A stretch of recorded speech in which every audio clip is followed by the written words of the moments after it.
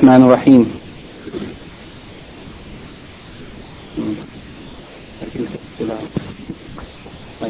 إن الحمد لله نحمده ونستعينه ونستغفره ونعوذ بالله من شرور أنفسنا ومن سيئات أعمالنا من يهده الله فلا مضل له ومن يضلل فلا هادي له وأشهد أن لا إله إلا الله وحده لا شريك له وأشهد أن محمدا عبده ورسوله.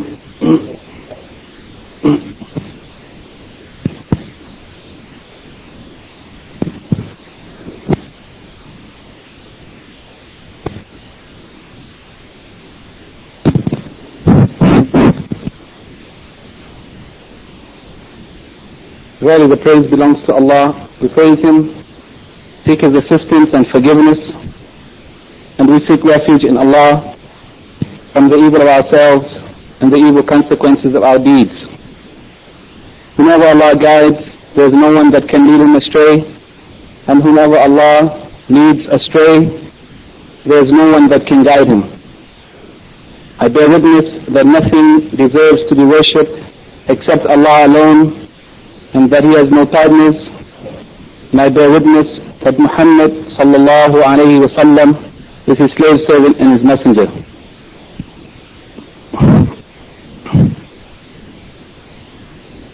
We would like to begin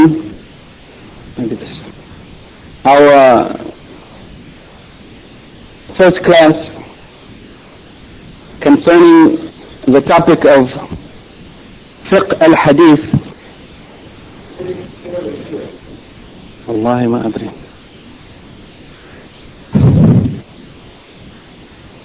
Ask them to check it now. We would like to begin our first class this evening in this topic of fiqh al-hadith, or the fiqh that is derived from the hadith of the Prophet sallallahu alaihi wasallam. This topic may seem a little strange, or it might be new to some of us, because perhaps we have heard or we have studied or read about the various sciences of Islam, al-ulum al-shar'iyyah, and we know that there is the science of tafsir, explanation of Quran, and the science of hadith, the study of the sayings and practices and approvals of the Prophet sallallahu alaihi wasallam. And there is Islamic jurisprudence, al-fiqh, and there is al-aqidah, the study of the Islamic system of belief, and as-sirah, the biography of the Prophet sallallahu alaihi wasallam, and so on. But usually if we look in the books of Islam, we will find al-fiqh as one subject and al-hadith or as-sunnah as a separate subject. But we want to combine these two topics, al-fiqh and al-hadith, and we want to do this for a reason.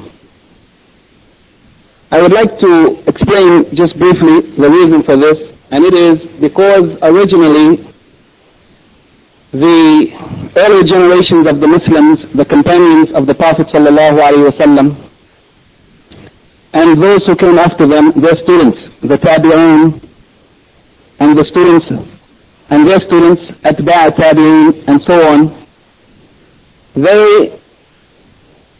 when they heard any saying of the Prophet sallallahu alaihi wasallam, or came to know about any of his practices, or those things that he approved of, they used to use that as a basis of guidance and as a basis for deriving the principles of Islam in any matter, whether it was in worship or in business dealings, in social life or whatever. They used to look at the text of the Quran and the hadith of the Prophet sallallahu alaihi wasallam, and they used to derive from it the guidance.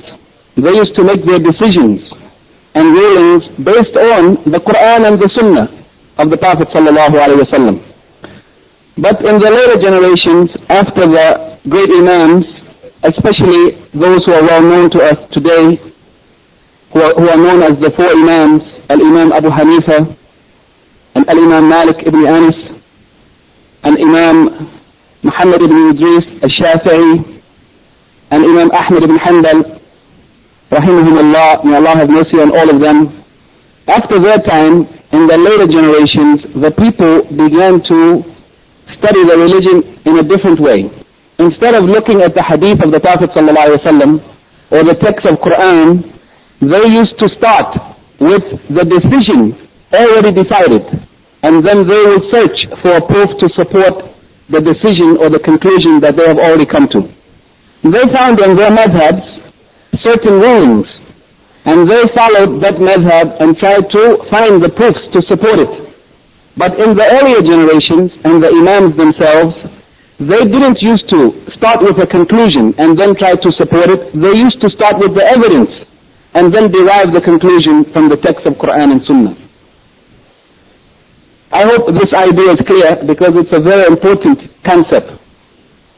And this study of fiqh al-hadith is based on this idea, that fiqh actually should be derived from the revelation of Quran and from the authentic Sunnah, not for us to pre-conclude and then search for the evidence from Quran that might support our conclusions or our deductions or our own rulings that have been passed down to us. And actually, we found in the books of fiqh of the later generations, many times the opinions of the scholars of fiqh are not based on authentic hadith, or they are not based on correct interpretation of a particular ayah of Quran.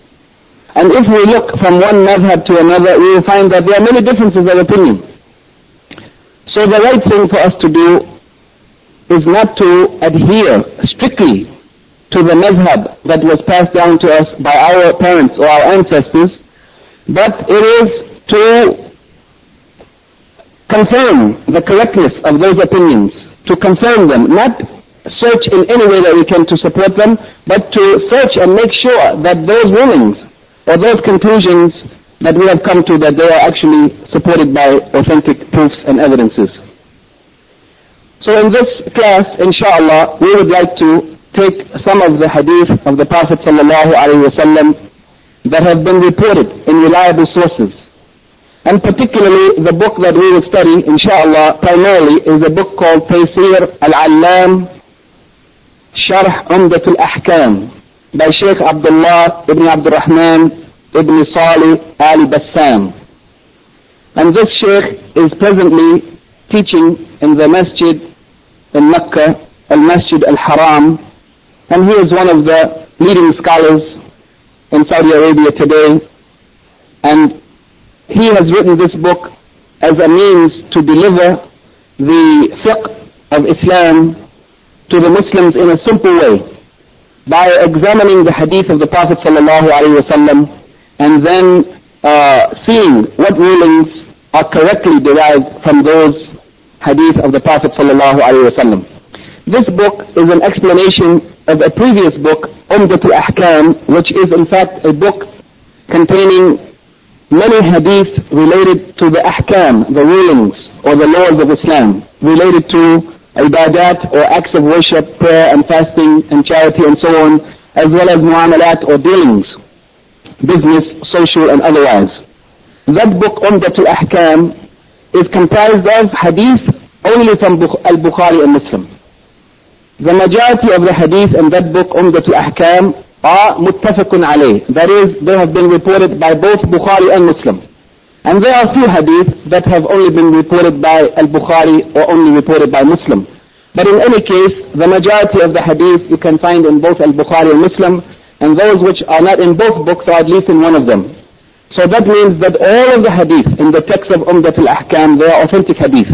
And this book that we will study inshallah is an explanation of those hadith in which he has considered and examined the rulings that can be derived from those hadith, and sometimes compared the differences of opinion amongst the main legal schools, that is the madahib. Perhaps also we'll look at another book called Al-Dura Al-Bahiyya fi Al-Masail Al-Fiqhiyya, which is a very small book, a summarized book of fiqh, actually a book of fiqh by the great Imam Muhammad ibn Ali al-Shawkani from Yemen. And in that book he has summarized the rules of fiqh in very brief, in paragraphs. Every topic he has summarized maybe in 1 or 2 pages, sometimes in just a few paragraphs. And we will look at it just as a summary of the issues as we go along, to see the summary, and then we will examine the hadith from Taysir al-Alam and the discussion of the Shaykh of those hadith and the rulings derived from them, inshaAllah.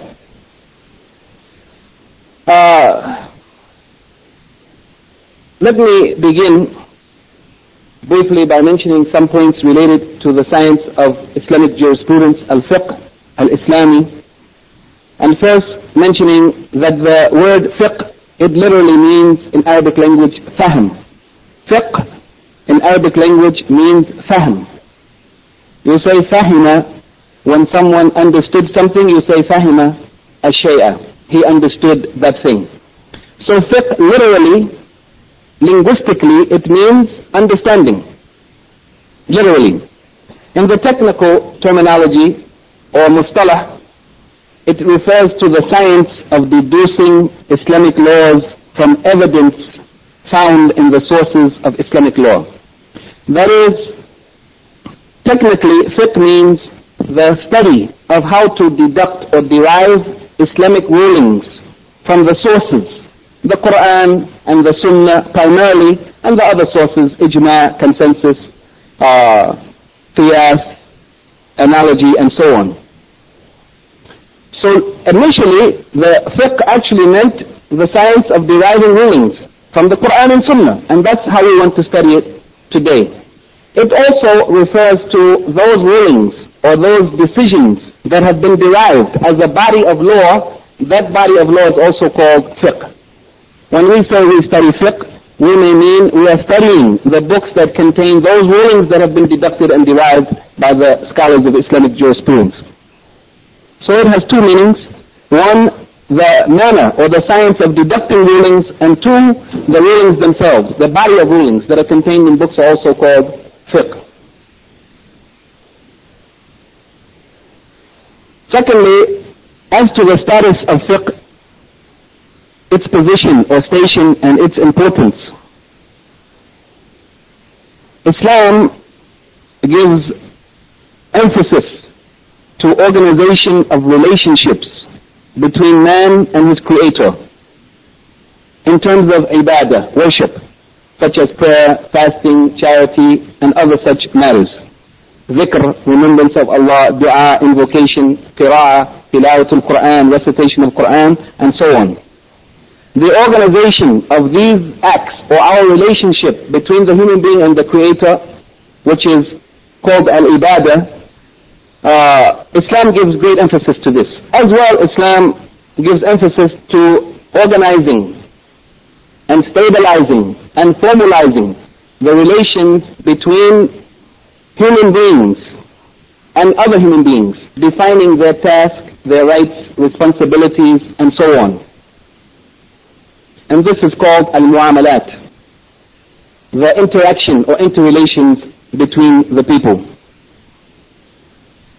In all of this, the objective of organizing these relations is to establish justice in the earth so that there may be peace and order in the society, and that people may live according to the way that Allah has ordained for them, to fulfill their obligation in this life and to earn Allah's reward in the next life, insha'Allah.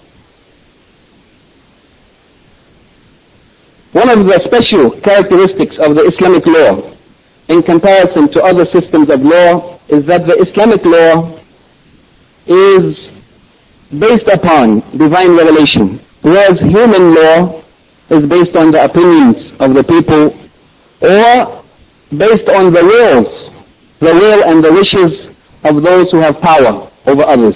They are able to dictate to them what should be the law, what is right and what is wrong, according to their own feelings. But in Islam, the Islamic law, the Sharia, it doesn't have anything to do with the wishes or the will of individuals, but it has something to do with the will of Allah subhanahu wa ta'ala. He is the one who has revealed the Quran, and He is the one who has sent the prophets, peace be upon them all, to guide the people in this life and to give them instructions and rules and guidelines on how they should live and how they should interact between themselves and how should be their relation with their Lord, their Creator, Allah subhanahu wa ta'ala.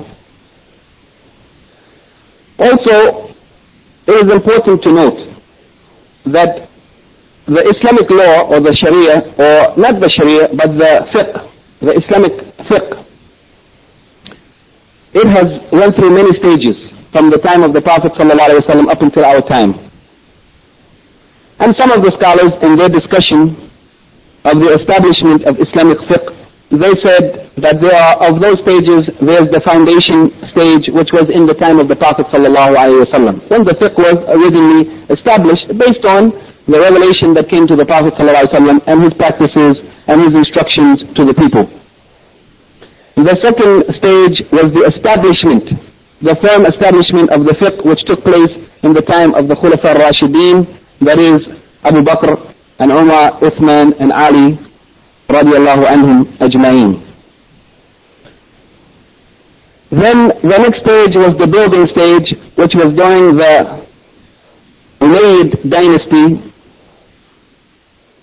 and then the flowering stage where the fiqh was built up even further during the Abbasid dynasty, and then the consolidation stage when things were brought together and consolidated, and that was at the decline of the Abbasid dynasty until the last of their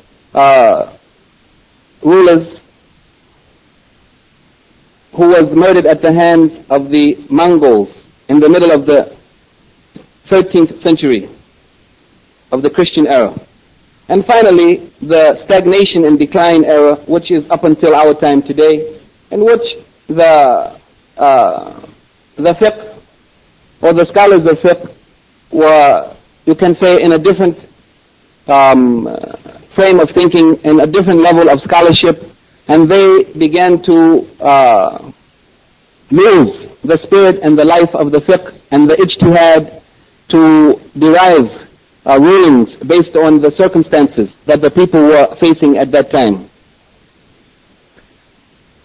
In the first stage, of course, it was during the lifetime of the Prophet ﷺ. The rulings were very clear. If anyone didn't understand, they used to ask him, sallallahu alaihi wasallam.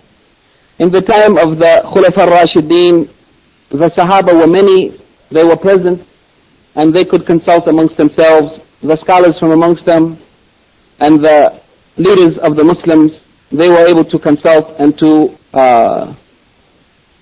discuss those issues until they came to the correct conclusions based on the Quran and the Sunnah and what they understood from their own experience with the Prophet sallallahu alaihi wasallam. Today we reached the point where many of the people have come to the conclusion that there is no need and there is no right for anyone to make ijtihad, but those rulings that have been previously concluded by the early scholars, particularly those who were the founders of the main four schools of law, or the four madhahib. Many of the people think that these rulings are permanent, lasting and forever, and there's no room for any consideration of the present circumstances that the people are living under. In any case, alhamdulillah, in our time there are some scholars who are going back to the original sources, and they are considering the specific circumstances that we are living in and trying to reflect on the evidence from the Quran and from the authentic Sunnah and the opinions or the positions of the companions of the Prophet sallallahu alaihi wasallam, and they are making ijtihad in line with the model that they found in the time of the Prophet sallallahu alaihi wasallam and those who came immediately after. Based on this, we need to look at least briefly, in passing, what are the sources of Islamic legislation, so that in the course of our study of fiqh and the fiqh of hadith and looking at these hadith of the Prophet ﷺ, we will understand what are the proper and authentic and rightful sources that we are allowed to go to and we are allowed to take from. So that we will keep this in mind as we examine the different opinions and the rulings of the previous scholars and the present scholars, whether they stick closely to the madhabs or whether or not they make ijtihad from amongst those scholars of today. The first source of Islam is the Quran, and it has been unanimously accepted as being authentic and preserved intact by all of the Muslims except the Rafida or the Shia. And it is from their madhab or their aqidah or their religion that they believe that after the passing of the Prophet ﷺ, the companions radiallahu anhum ajma'een discarded much of the Quran and only a small portion of it remains with us today. This is their belief, this is their opinion, this is their religion.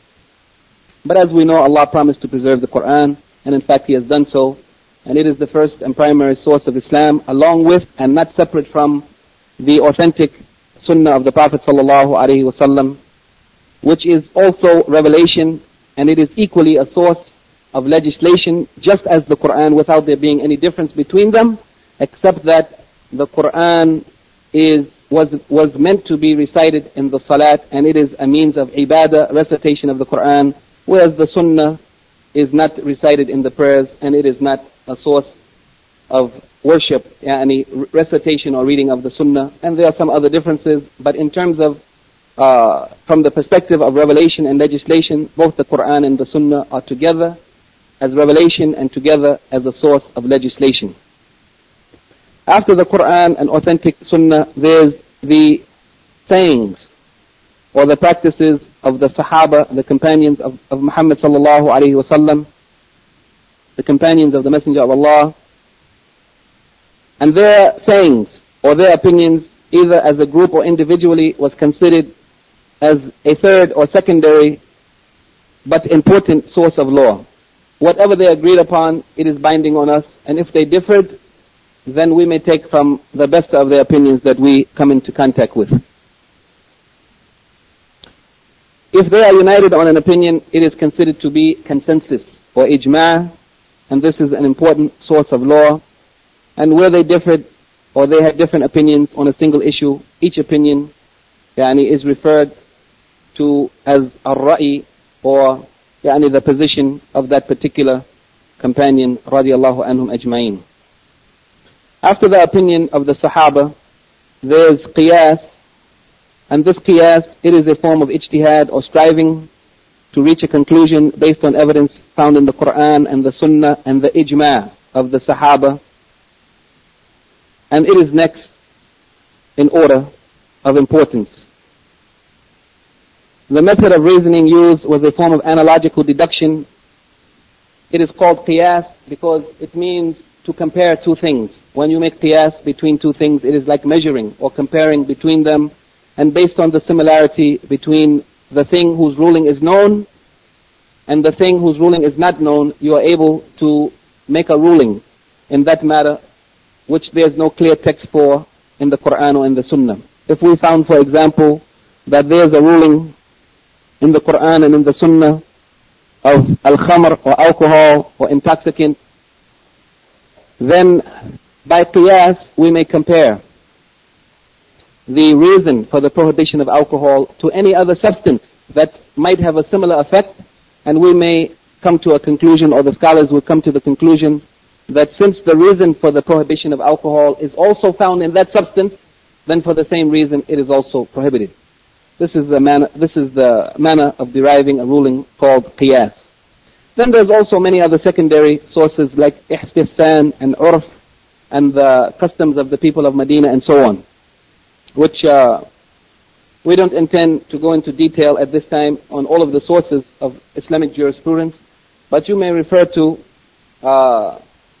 some books that are available in English dealing with this subject of the sources of Islamic law or Islamic jurisprudence, and inshallah we will provide a listing or a reference for some of those sources that you may go back to and look at in more detail some of the secondary sources of the Islamic fiqh.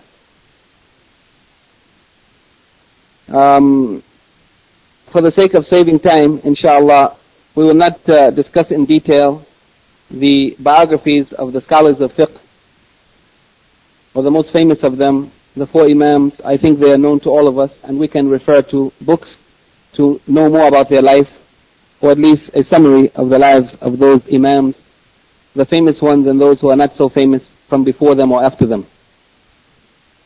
Also, the books of fiqh, there are many in Arabic.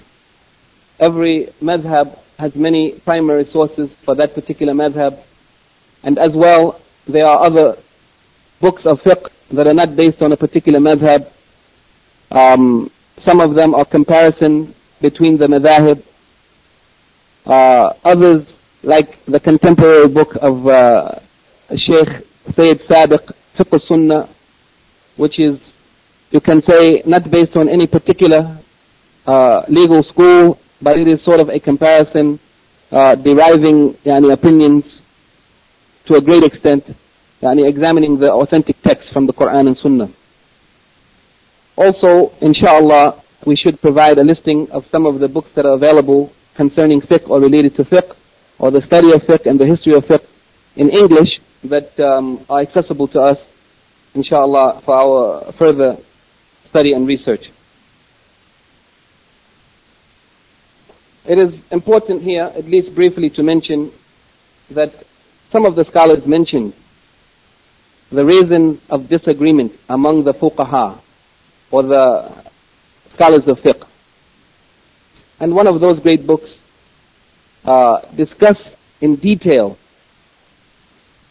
the reasons for the differences, how those differences came about, and the justification or the defense of the Imams and the great scholars of Islam, the defense of them, showing that their differences of opinion was not based on their feeling, but it was based on some legitimate and real circumstances that took place during their time. Those reasons are many, and actually whole books have been written on this topic, but just quickly we will mention the most important, the most obvious of those reasons, and from amongst them is the different interpretation of the Quran.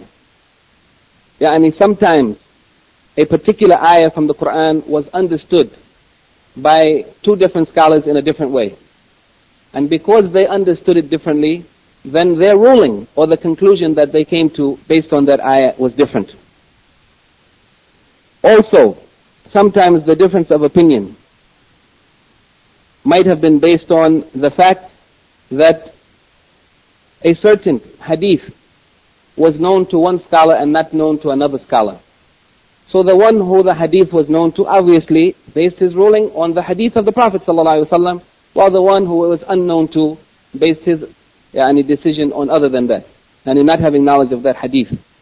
Sometimes also some scholars used a particular hadith considering it to be authentic, while others judged it to be unauthentic or weak, and therefore didn't base their ruling on it, they left it. Or sometimes some of them considered a hadith to be abrogated by a later saying or practice of the Prophet ﷺ, while others did not consider it so, and so on. Sometimes they used to make reconciliation between the evidences that appeared on the surface to be contradictory, and some of them made that reconciliation. They came to a conclusion different than the others who tried to reconcile between them.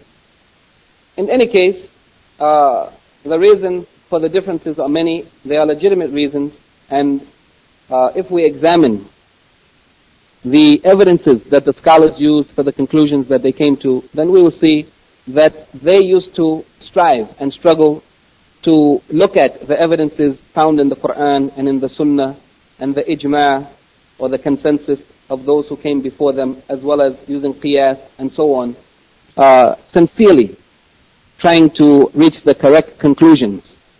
And we know that there are many sayings of the scholars, particularly the four Imams, in which they advise their followers and those who would come after them that if an authentic hadith of the Prophet ﷺ was found, then their opinion or their madhab should be based on that hadith.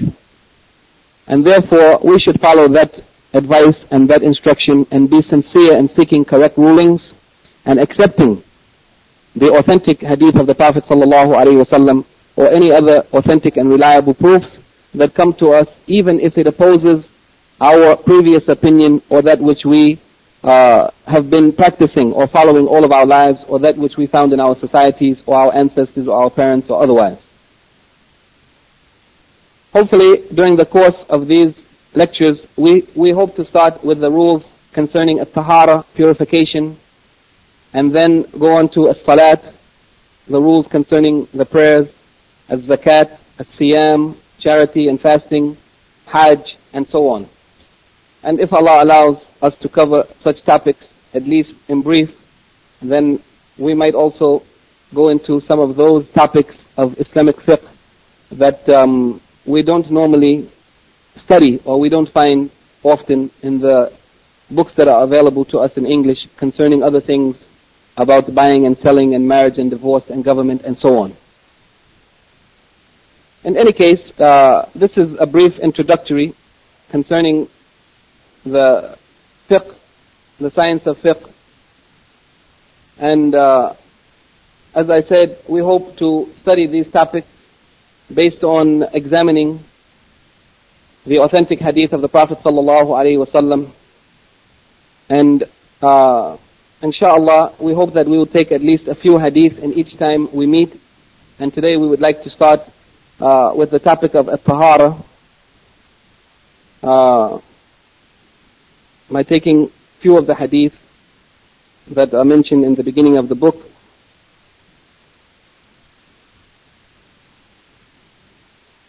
But before doing so, we should start with the hadith that Al-Imam Al-Bukhari began his book with, and so also our book Taysir Al-Allam, Sharh Umdat Al-Ahkam, begins with the first hadith. It is not related to the book of Taharah, purification, but it is related to the study of al-fiqh, or the study of hadith, or the study of tafsir, or any other study, and everything that we do in our life is based on the hadith that was reported from Amir al-Mu'mineen, Abi Hafs, Umar bin Khattab radiyallahu anhu. He said, سمعت رسول الله صلى الله عليه وسلم يقول, I heard the Messenger of Allah صلى الله عليه وسلم saying, إنما الأعمال بالنيات, verily actions are judged according to intentions. Verily actions are judged according to intentions. As we are studying any of the knowledges or the sciences of Islam, we should keep in mind that actions are judged according to intentions. Our intention should be in studying to gain the knowledge of how to please Allah, how to worship Allah, and how to deal with the people around us in this world so that we may earn the pleasure of Allah. Our purpose in studying should be with that intention, and whatever we learn from fiqh, whenever we practice it, we should keep our intention clear and purely for Allah alone. Verily actions are judged according to intentions. وَإِنَّمَا لِكُلِّ امْرِئٍ مَا نَوَى, and verily for every person will be that which he intended. Every person will get that which he intended. فَمَنْ كَانَتْ هِجْرَتُهُ إِلَى اللَّهِ وَرَسُولِهِ فَهِجْرَتُهُ إِلَى اللَّهِ وَرَسُولِهِ. So whoever made hijrah to Allah and His Messenger, with that as being his intention, then his hijrah would be to Allah and His Messenger. That means he would be rewarded as such, as though he really made migration for Allah and His Messenger. وَمَنْ كَانَتْ هِجْرَتُهُ لِلدُّنْيَا يُصِيبُهَا, and whoever made hijrah for something, to earn something or to achieve something of the world, أَوْ إِمْرَأَةٍ يَنْكِحُهَا فَهِجْرَتُهُ إِلَى مَا هَاجَرَ إِلَيْهِ, then his migration or his immigration, it would be judged and it would be rewarded according to his intention, according to what he made hijrah for. This hadith the Shaykh discussed in some detail, but what we want to discuss are those things that we can derive from this hadith as a reminder to us. The first of them is that all actions will be looked at or considered based on the intention for which one performed them. if that intention was correct, or if it was corrupt, or if it was, those actions would be accordingly. If his intention is good, then the actions will be accepted as being correct, and otherwise it will be rejected, or it will be complete or incomplete. It will be considered as an act of obedience or disobedience based on the intention of the person who is doing such. So whoever does any deed seeking to be seen by others for ostentation so that others may praise him, then this is sinful. Whoever made intention to perform jihad in the way of Allah, for example, in order that the word of Allah and the religion of Allah would be uppermost, would be superior in the earth, then his reward would be accordingly. Secondly, he said that intention and niyyah is a primary or fundamental condition in any action or deed that we do. No matter even if we do it correctly in its form, according to the Quran and Sunnah, but still a primary and fundamental condition for any deed to be accepted outside of the way that it is performed is its intention, the intention for which one does such an action. Thirdly, the place of intention is in the heart, and pronouncing intention is innovation. The place for intention is in the heart. One makes intention in his heart. And whoever says the intention out loud, there's no basis for it in the Sunnah. This is bid'ah or innovation. Fourthly, it is necessary that we be warned from ar-riya and as-sam'a. That is, that we be warned from doing things to be seen, or that others may hear about us, or in doing things for some worldly reason, rather than doing it for the pleasure of Allah subhanahu wa ta'ala. Whoever does it for riya, to be seen or to be heard, or for some worldly reason, then he will corrupt or invalidate or nullify it as an act of worship for Allah subhanahu wa ta'ala. Fifthly, the obligation of giving careful attention to the actions of the heart, looking at our heart and considering the condition or the state of our heart when we are doing any deed, being sure that the heart is clean and pure and that it is purely for Allah subhanahu wa ta'ala.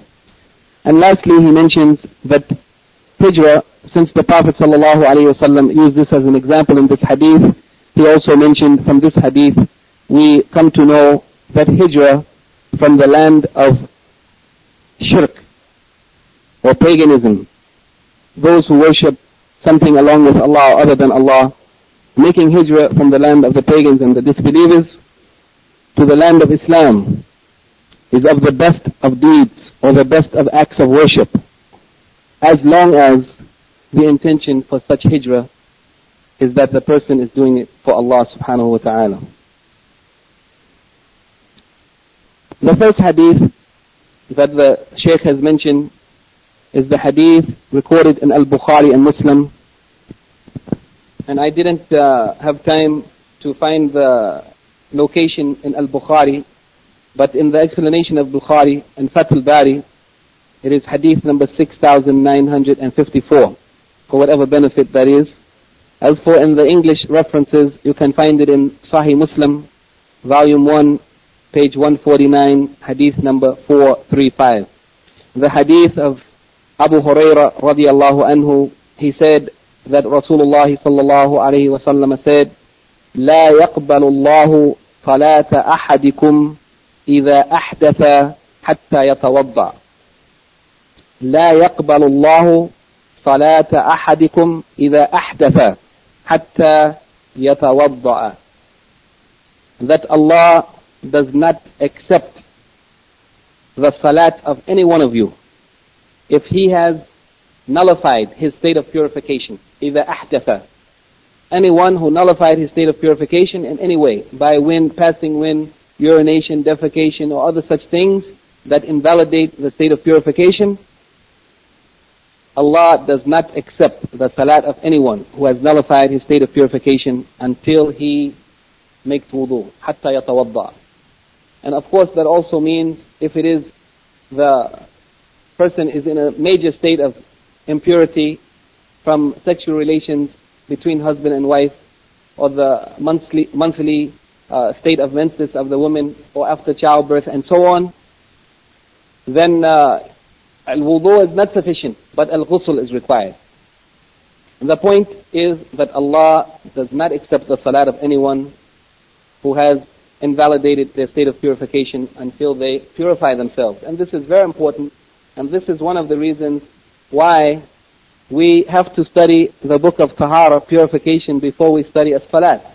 Because perhaps if we are not purifying ourselves properly, if we are not making wudu properly, if we are not making al-ghusl properly, then we might be performing salat, but that salat is not accepted. Because the salat is not accepted from anyone who has invalidated his state of purification until he makes wudu. And the Shaykh here mentioned the expression of the Prophet ﷺ, لا يقبل الله, that Allah doesn't accept. He said that this type of expression is more comprehensive in its meaning than if Allah or if the Prophet ﷺ had said, do not pray while you are not in a state of purification.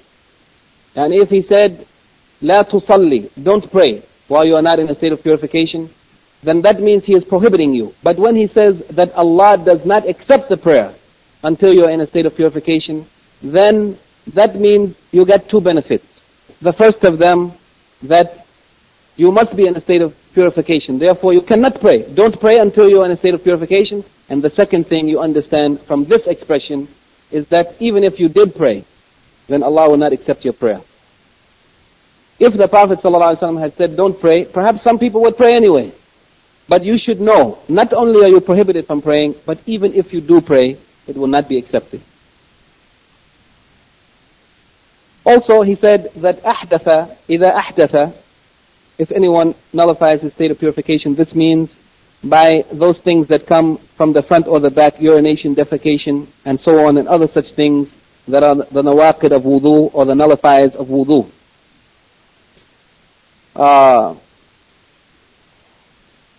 Then he says the general meaning of this hadith is that the legislator, Ash-Shari al-Hakim, the wise legislator who made the laws that we are living according to, has guided the person who wants to perform salat to the fact that no one should enter the prayer except that he is in a good condition and in a good state, proper state, before he enters that prayer. Because this prayer is actually the connection or the connector between Ar-Rabb wa Abdihi. It is the connector between Allah subhanahu wa ta'ala and His servants. Therefore, before you try to connect yourself to Allah in this salat, make sure you are in the proper state to join to Allah, to connect to Allah, not to become one with Allah, but to be in communication with Allah through the salat. He said that this is the way, the salat is the way to communication with Allah. And for this reason, we have been ordered with wudu. And we have been ordered to be in a state of purification for the performance of prayer. And we have been informed that whoever performs the prayer without being in a state of purification, then that prayer is rejected and it is not accepted. From this hadith, he said there are 4 points that we can derive from this hadith. لا يقبل الله صلاة أحدكم إذا أحدث حتى يتوضأ. The first one is that the salat of the person who has nullified his state of purification is not accepted until he purifies himself from both al-hadathain, al-akbar wal-asghar, major impurity as well as minor impurity.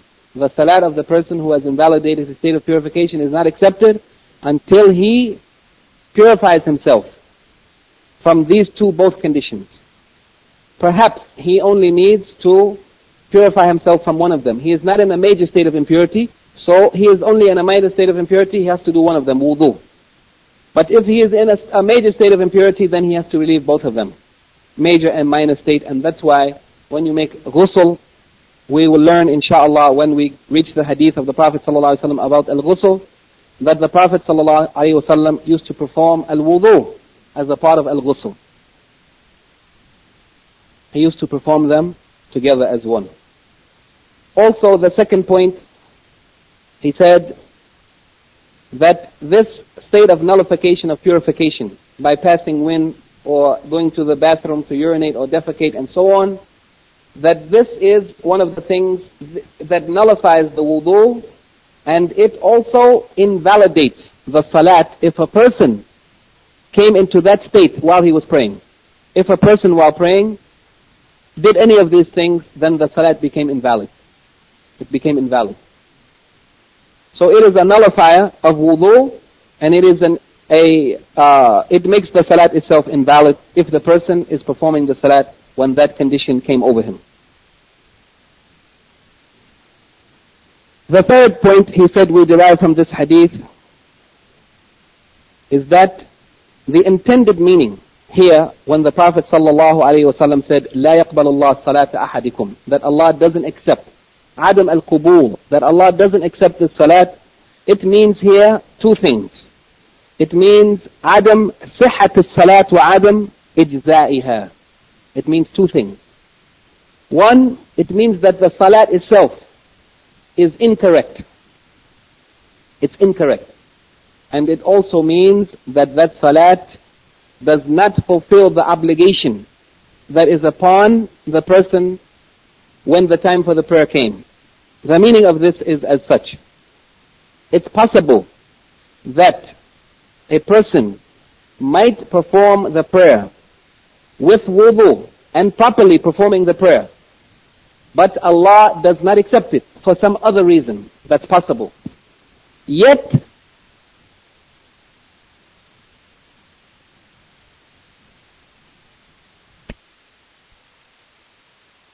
Taharah, fulfilling all of its conditions, for some other reason outside of that, Allah might not accept it. But on Yawm al-Qiyamah, he will not be called to account for not performing the prayer. He did perform it. He fulfilled his obligation, even though Allah might not accept it. I will give you an example that, inshallah, will make it more clear. The Prophet ﷺ said that a person who goes to the soothsayers, who believes those people, fortune tellers and such, Allah does not accept his prayer for 40 days. That person, for 40 days, Allah doesn't accept his prayer. But he is still required to pray. If he didn't pray during those 40 days, then also he will be accountable for committing the sin of not performing the obligation of that prayer which came upon him at that time. So there are two things here. Fulfilling the obligation of praying, as well as whether or not Allah accepts your prayer. Everyone who performs the prayer, he fulfilled his obligation, he prayed. But whether or not Allah accepts it is another matter.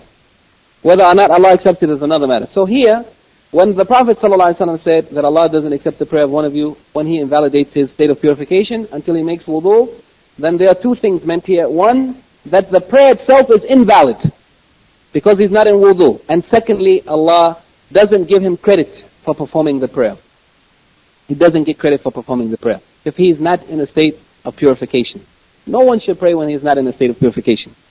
But the one who, in that other state, the one who, for example, believes the soothsayers or such as this, who Allah doesn't accept their prayer, that is, He doesn't give them any reward for it, but still they have fulfilled their obligation to pray and they're required to pray.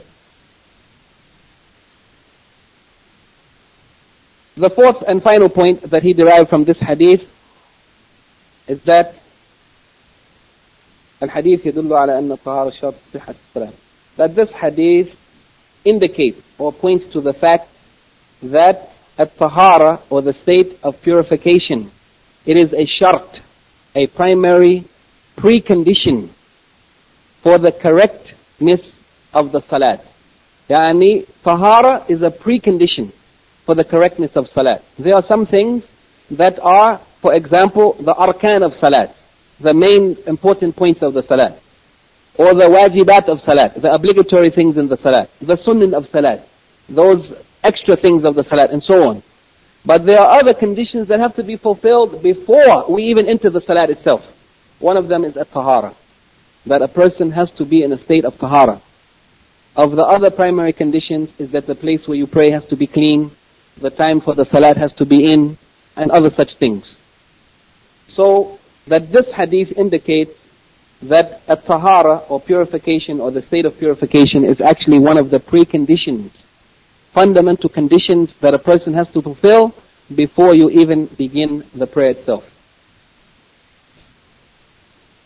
The next hadith that he mentions, hadith number 3 in its order, because the first hadith was about intentions. The next hadith is the hadith found in Al-Bukhari and Muslim. And Al-Bukhari is in volume 1, page 116, hadith number 166. And in Muslim, in volume 1, Sahih Muslim, page 154 through 155, there are a number of narrations. Hadith number 464, 468, 470, 71, 73, and so on. There are a number of narrations in Sahih Muslim, and it was the minhaj or the methodology of Imam Muslim that he used to collect all of the hadith related to a particular item or particular issue. He used to collect them all in one place. And he used to narrate them, every one of them together, even if there was only a slight difference in the wording, even one word different. He used to bring them together. You can compare the different narrations in one place. Whereas Al-Imam Al-Bukhari, he used to narrate similar hadith in different places in his book, in various different chapters. And sometimes he used to take parts of a hadith and narrate it in one place and another part in another place. As for Imam Muslim, it was his habit to narrate all similar hadith that had any slight different wording in the same place. So you will find here in this particular section, you will find many narrations of this hadith, some of them slightly different. Sometimes the isnad or the chain of narratives was slightly different. He brought them all together in one place. This hadith is reported on the authority of Abdullah ibn Amr ibn al-As, radiyallahu anhuma, may Allah be pleased with him and his father. It was also reported by Abu Hurairah, radiyallahu anhu, and Aisha, radiyallahu anha. They said, قال رسول الله صلى الله عليه وسلم ويل للأعقاب من النار. ويل للأعقاب من النار. It has been translated differently in various different books. I don't know what's the best way to translate it. We can say that it means woe to the heels from the fire. It is like a warning or a threat of the punishment of fire to the person when they perform al-wudu and they don't wash every part of their body, and specifically the Prophet ﷺ mentioned the heels, the back end part of the foot, which is the most likely place that would be missed if a person is not giving complete, full attention to the performance of wudu. The last part of the foot in the back, the heel, it is commonly missed. And for that reason, it happened once when they were on a journey. The Prophet ﷺ saw some people that there was a small area of the back of their foot left dry. They missed it when they made wudu. And the Prophet ﷺ called out to them. He shouted out to them 3 times, وَيْلٌ لِلْعَقَابِ مِنَ النَّارِ وَيْلٌ لِلْعَقَابِ مِنَ النَّارِ. Also, some of the scholars, like Al-Hafiz ibn Hajar al-Asqalani, said that the meaning of wail, and also it came in the Quran, some of the scholars of tafsir, they said that wail is a valley in Jahannam. It is a valley in the hellfire, one of the most terrible places in the hellfire. And we can also translate it in this way, that this place, this valley in the hellfire will be for those people who leave the heel or the back part of their foot dry when they are making al-wudu. And in the same way, we can understand that this is a general instruction to be careful and to give care to the performance of wudu, not only the back of the foot, but any other place that might be likely to be missed. We should be careful in the performance of the al-wudu and ghusl and so on, so that our purification will be complete and correct and acceptable, so that the ibadah or the worship that we perform with that state of purification will also be acceptable. Here the Shaykh, he says, from this hadith there are some words that need to be explained. One of them is wail. He said wail means al-azab wal-halak. It means punishment and destruction. And also he said, aqab, it is the plural of aqab, and it means the end part of the foot. But the meaning here is the person, not the foot will be in the fire, but the person himself will be punished by the fire. So woe to the heels, it means woe to those people who didn't wash themselves properly. Woe to them. The punishment or the destruction of hellfire is for them. He says that in this hadith, the Prophet ﷺ is warning us of taking lightly the obligation or the command to perform wudu and falling short in performing it properly and correctly and completely. The Prophet ﷺ is warning us from taking it as a light matter. Some people are making wudu and they are not giving attention to it. Perhaps they are in a hurry, as it was mentioned in another hadith of the Prophet ﷺ, that the time for Asr came upon them and they were rushing to perform their wudu, and they left the heels of their foot untouched. And the Prophet ﷺ warned them about this. Sometimes we may be rushing to perform wudu. We are late for the salat, and we don't give attention to perform the wudu properly. There's no benefit in rushing through the wudu to get to the salat. The salat that would not be accepted if the wudu is not accepted. So this is a warning to us not to take the command to perform wudu lightly, not to fall short in it. And it is also an encouragement to give attention to performing it perfectly and completely.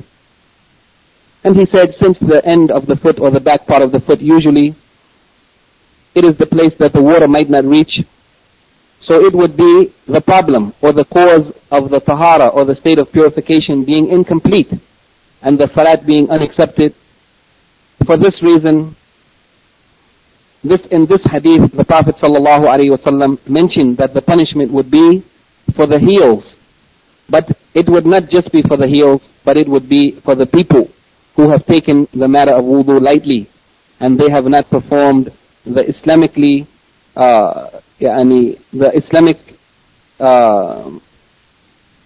act of purification. They have not performed it properly according to the Sharia. The Shaykh here mentions of those things that we can derive from this hadith, he mentions three main ones. And he says the first of them that we derive from this hadith is the obligation of giving attention in the performance of wudu to every part of the wudu. Every part of it is important. Not just the face is important, but also the feet are important. The arm is important. The hand up to the elbow and including the elbow is important. Washing the ears properly, inside and outside, is important. Every aspect of the wudu is important. And so it is obligatory on us to give attention to such and not to allow any fault to be in our wudu or incompleteness. This hadith mentioned specifically the feet, but we may mention or we may say by qiyas that it also includes the other parts of wudu, or if not, we can look to other hadith which mentions the other parts of wudu also. Secondly, he said that this terrible threat of wail, of destruction or punishment, or the valley in hellfire for the one who is mentioned here, it is due to the person falling short in his performance of wudu. This terrible threat is simply because the person fell short in the complete and perfect performance of wudu. Even though they performed the wudu, but they fell short in it. And thirdly, he said that it is obligatory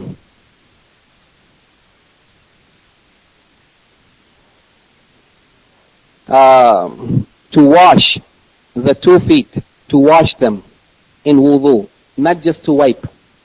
Of course, al-masah is permissible and legal and from the sunnah for the person who fulfills its conditions. And we will come to that later as a separate chapter. The person who performed wudu and they put on their socks while their feet were clean, then they may wipe over their socks without taking off their socks to wash their feet for a period of 1 day and 1 night if they are resident, and 3 days and 3 nights if they are traveler. But outside of that case, the initial wudu, it is obligatory to wash the feet, both of them in wudu. And this is what has been supported by the authentic evidences, and it is also confirmed by ijma' of the Muslim ummah, consensus of the Muslim ummah, except for those who differed on this matter. And again, those who differed were the Shia, who opposed and conflicted with the rest of the Muslim ummah, and they also fell in conflict or in contradiction to the authentic confirmed hadith of the Prophet ﷺ, based on his practice as well as that which he taught his companions radiallahu anhum ajma'in. They said, and he doesn't mention that here, but we are just adding, they said that in wudu the person only has to wipe the feet. Wipe. There's no need to wash the feet. This is the madhab of the Rafida, the Shia. This is based on their misunderstanding, because their hearts have been corrupted since they deviated from the Quran and the Sunnah. Then they interpreted wrongly the verse of Quran of wudu, where Allah says, يَا أَيُّهَا الَّذِينَ آمَنُوا إِذَا قُمْتُمْ إِلَى الصَّلَاةِ فَاغْسِلُوا وُجُوهَكُمْ وَأَيْدِيَكُمْ. وُجُوهَكُمْ with fatha, وُجُوهَكُمْ, وَأَيْدِيَكُمْ with fatha. That means wash your faces and hands. Wash them. فَاغْسِلُوا, wash. That means ghusl, not wiping. وَامْسَهُوا بِرُؤُسِكُمْ. بِرُؤُسِكُمْ with kasra. With kasra. The wiping is for the head. Wiping. وَامْسَهُوا بِرُؤُسِكُمْ وَأَرْجُلَكُمْ with fatha. أَرْجُلَكُمْ. The fatha here is because it is included with وُجُوهَكُمْ وَأَيْدِيَكُمْ وَأَرْجُلَكُمْ. That means it's under the ruling of washing. Washing the face and the hands and the feet. They said, وَأَرْجُلِكُمْ with kasra. That means it's joined to wiping the head. They said, wipe your feet. Even though the Prophet ﷺ is confirmed in numerous authentic hadith that he used to wash his feet. And he taught his companions to wash their feet. And they used to wash their feet. Still those people, they said no. أَرْجُلِكُمْ. They said only wiping your feet. So the washing of the feet is obligatory in wudu, except in the case of al-masah, wiping. In the case of the one who washed his feet already and put on his socks, then he has a period of 1 day and a night as a resident and 3 days and 3 nights as a traveler. And this is based on the practice of the Prophet ﷺ and his instruction to his companions radiallahu anhum ajma'in. Now it is almost time for the adhan. I don't know if we can do one more hadith. Inshallah. Let us try, because there's so much to cover in the book of Taharah. Inshallah, we'll try quickly to mention some of the points from this hadith. The third or the fourth hadith is the hadith reported in Al-Bukhari and Muslim and Sahih Muslim. It's in volume 1, page 153, hadith number 460. And in Al-Bukhari, volume 1, page 114, hadith number 163. Inshallah, please go back to these hadith and review them and think about them and try to benefit, inshallah, by practicing that which we are reading in these hadith. It is reported on the authority of Abu Hurairah radiallahu anhu that Rasulullah sallallahu alayhi wa sallam said, إِذَا تَوَضَّأَ أَحَدُكُمْ فَلْيَجْعَلْ فِي أَنْفِهِ مَاءً. And in the narration of Bukhari, he said, فَلْيَجْعَلْ فِي أَنْفِهِ. And he didn't mention man. That is, if any one of you makes wudu, then he must, فَلْيَجْعَلْ, he is ordered to put water into his nose. ثُمَّ لِيَسْتَنْفِرْ. And in Bukhari he said, ثُمَّ لِيَنْفِرْ. The meaning being the same, then he should blow it out. وَمَنْ اسْتَجْمَرَ فَلْيُوتِرْ. And whoever makes istijmar, that is cleaning themselves, istinja with stones or solid things other than water, whoever makes istijmar falyutir, then he should do it an odd number of times. Odd number. Not twice or 4 times, but 3 or 5 or 7 and so on.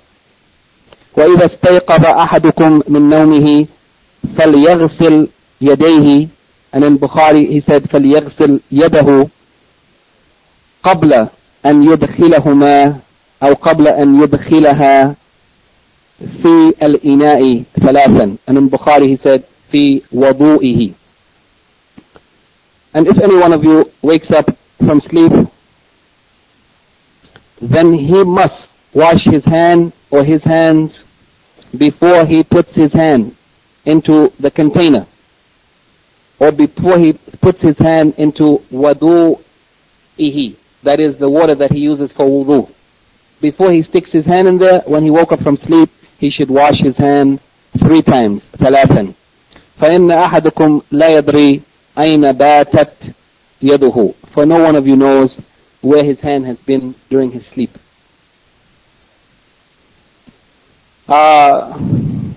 This hadith,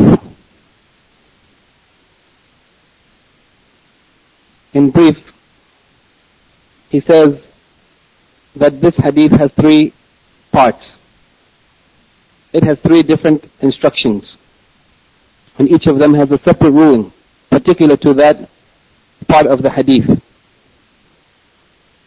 First, he mentioned that the person who makes wudu, if he begins his wudu, he must put water in his nose. During the performance of wudu, in this hadith he mentioned that one of the aspects of wudu, and he mentioned it by the command form, فَلْيَجْعَلْ فِي أَنْفِهِ مَاءً. Then he must put water into his nose. In this hadith we came to know that putting water in the nose is one of the specifics or the details of wudu that a person must perform. Then he must cause that water to come out or blow it out, and this is called istinshaq. And putting the water in the nose is called istinthar. And this is obligatory, as the nose is part of the face. And the face we have been ordered to wash. It is mentioned specifically in the Quran to wash the face, and the Prophet ﷺ made us to know that part of the face is the nose, and just as it is obligatory to wash the face, it is also obligatory to wash the nose. And there are many hadith besides this hadith which prove such. The second part of this hadith, he mentioned also that whoever wants to remove the uncleanliness from his body after having went to the bathroom, and he doesn't have water to use, he intends to use stones or other such matter that's permissible to clean oneself with, then he should use an odd number of stones or such matter. And the least of it should be 3. And the most of it is whatever is necessary, as long as it's an odd number, to completely and properly clean oneself.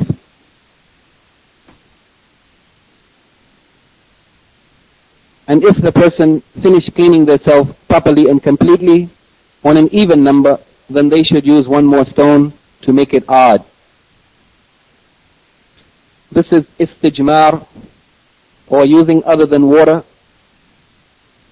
in the place of water to clean oneself, the private parts, after using the toilet.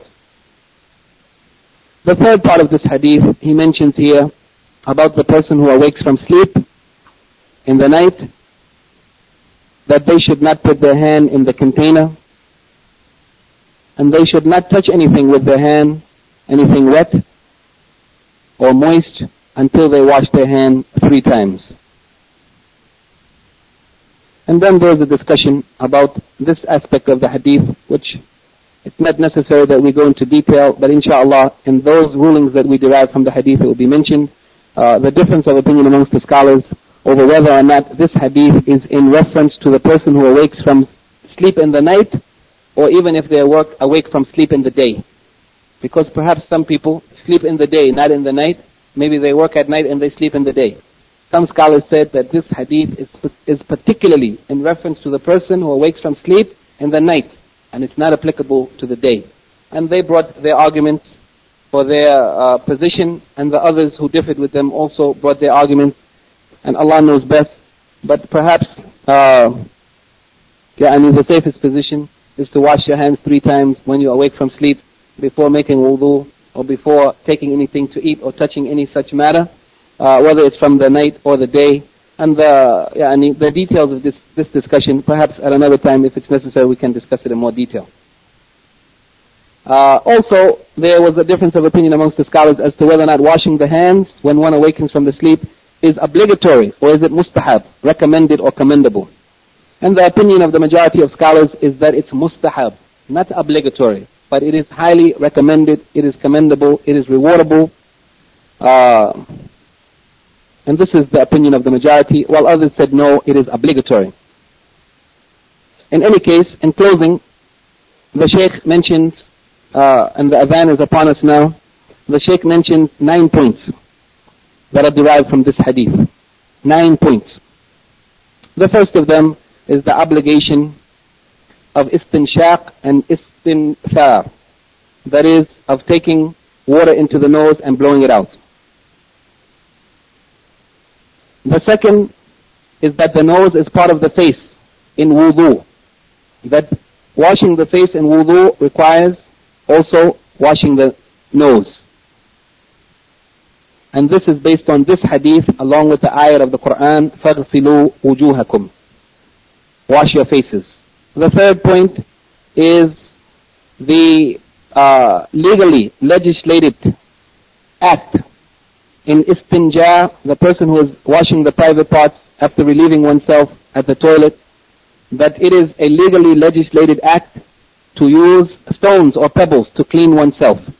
This is legislated in Islam. And that it should be an odd number of times. The sunnah is at least 3.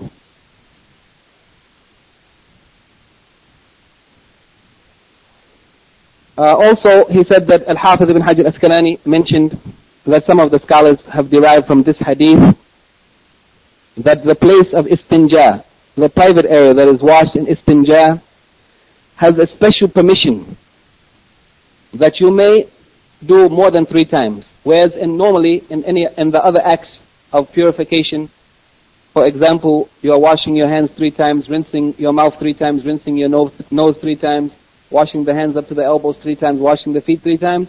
The Prophet ﷺ said, whoever does more than this, فَقَدْ أَسَاءَ, then he has done something evil or wrong, to do more than that. But here, Al-Hafiz says that in istinja with stones, even though the sunnah is 3 times, it is more specifically required that it has to be an odd number, and in that case, whatever amount the person needs, as long as it's odd, he may increase on that 3 as much as is necessary. This is a special permission related to al-istijmar. The 5th point, he says, that it is legislated to wash the hands when awaking from sleep in the night, and we already mentioned that there is some difference of opinion. Some of them said even from the day. And also the obligation of washing the hands, or some of them, the majority said that it is mustahab or recommended, not absolutely obligatory. The 6th point is the obligation of al-wudu min al-nawm. From this hadith, it is understood that a person who awakes from sleep must make wudu if they are going to perform an act of ibadah that requires wudu, like salat and so on. That if you woke up from sleep, you must make wudu, and you must wash your hands 3 times before putting your hand fi wudu'ihi, in his water of wudu. Before performing that wudu, he should wash his hands outside of the water before sticking his hand in the water of wudu to perform the wudu itself. 7th, he said, the prohibition of sticking one's hand in the container before washing it. And this is either a prohibition that's called tahrim or kirahiyah. It is something that's absolutely prohibited, or it is something makruh, detestable, undesirable. The prohibition of putting one's hand in the water, it is either absolutely prohibited, or it is at least makruh or detestable. And this is based on the difference of opinion. Is the washing the hand wajib or is it mustahab? If it's wajib, then it's haram to put your hand in there. And those who said that it's mustahab, then it's makruh or detestable to put your hand in there. And he said that the apparent reason for the legislation of washing the hands before making wudu is simply for an-nazafa, cleanliness. Because you don't know where your hands have been. Perhaps your hands have touched something unclean. Before sticking it in the water of wudu, you should wash them. Then he said, finally, the saying of the Prophet ﷺ, وَإِذَا اسْتَيْقَظَ, when anyone wakes up, it appears as though this is one hadith with the first part of the hadith, because Al-Imam al-Bukhari has narrated as one hadith, as we read it today as one hadith. But actually Al-Imam Muslim, he has narrated as two hadith, and also in the Muwatta of Imam Malik, he has narrated as two separate hadith. This last part, if anyone wakes up from sleep, then he must wash his hands 3 times before sticking it in the water of wudu.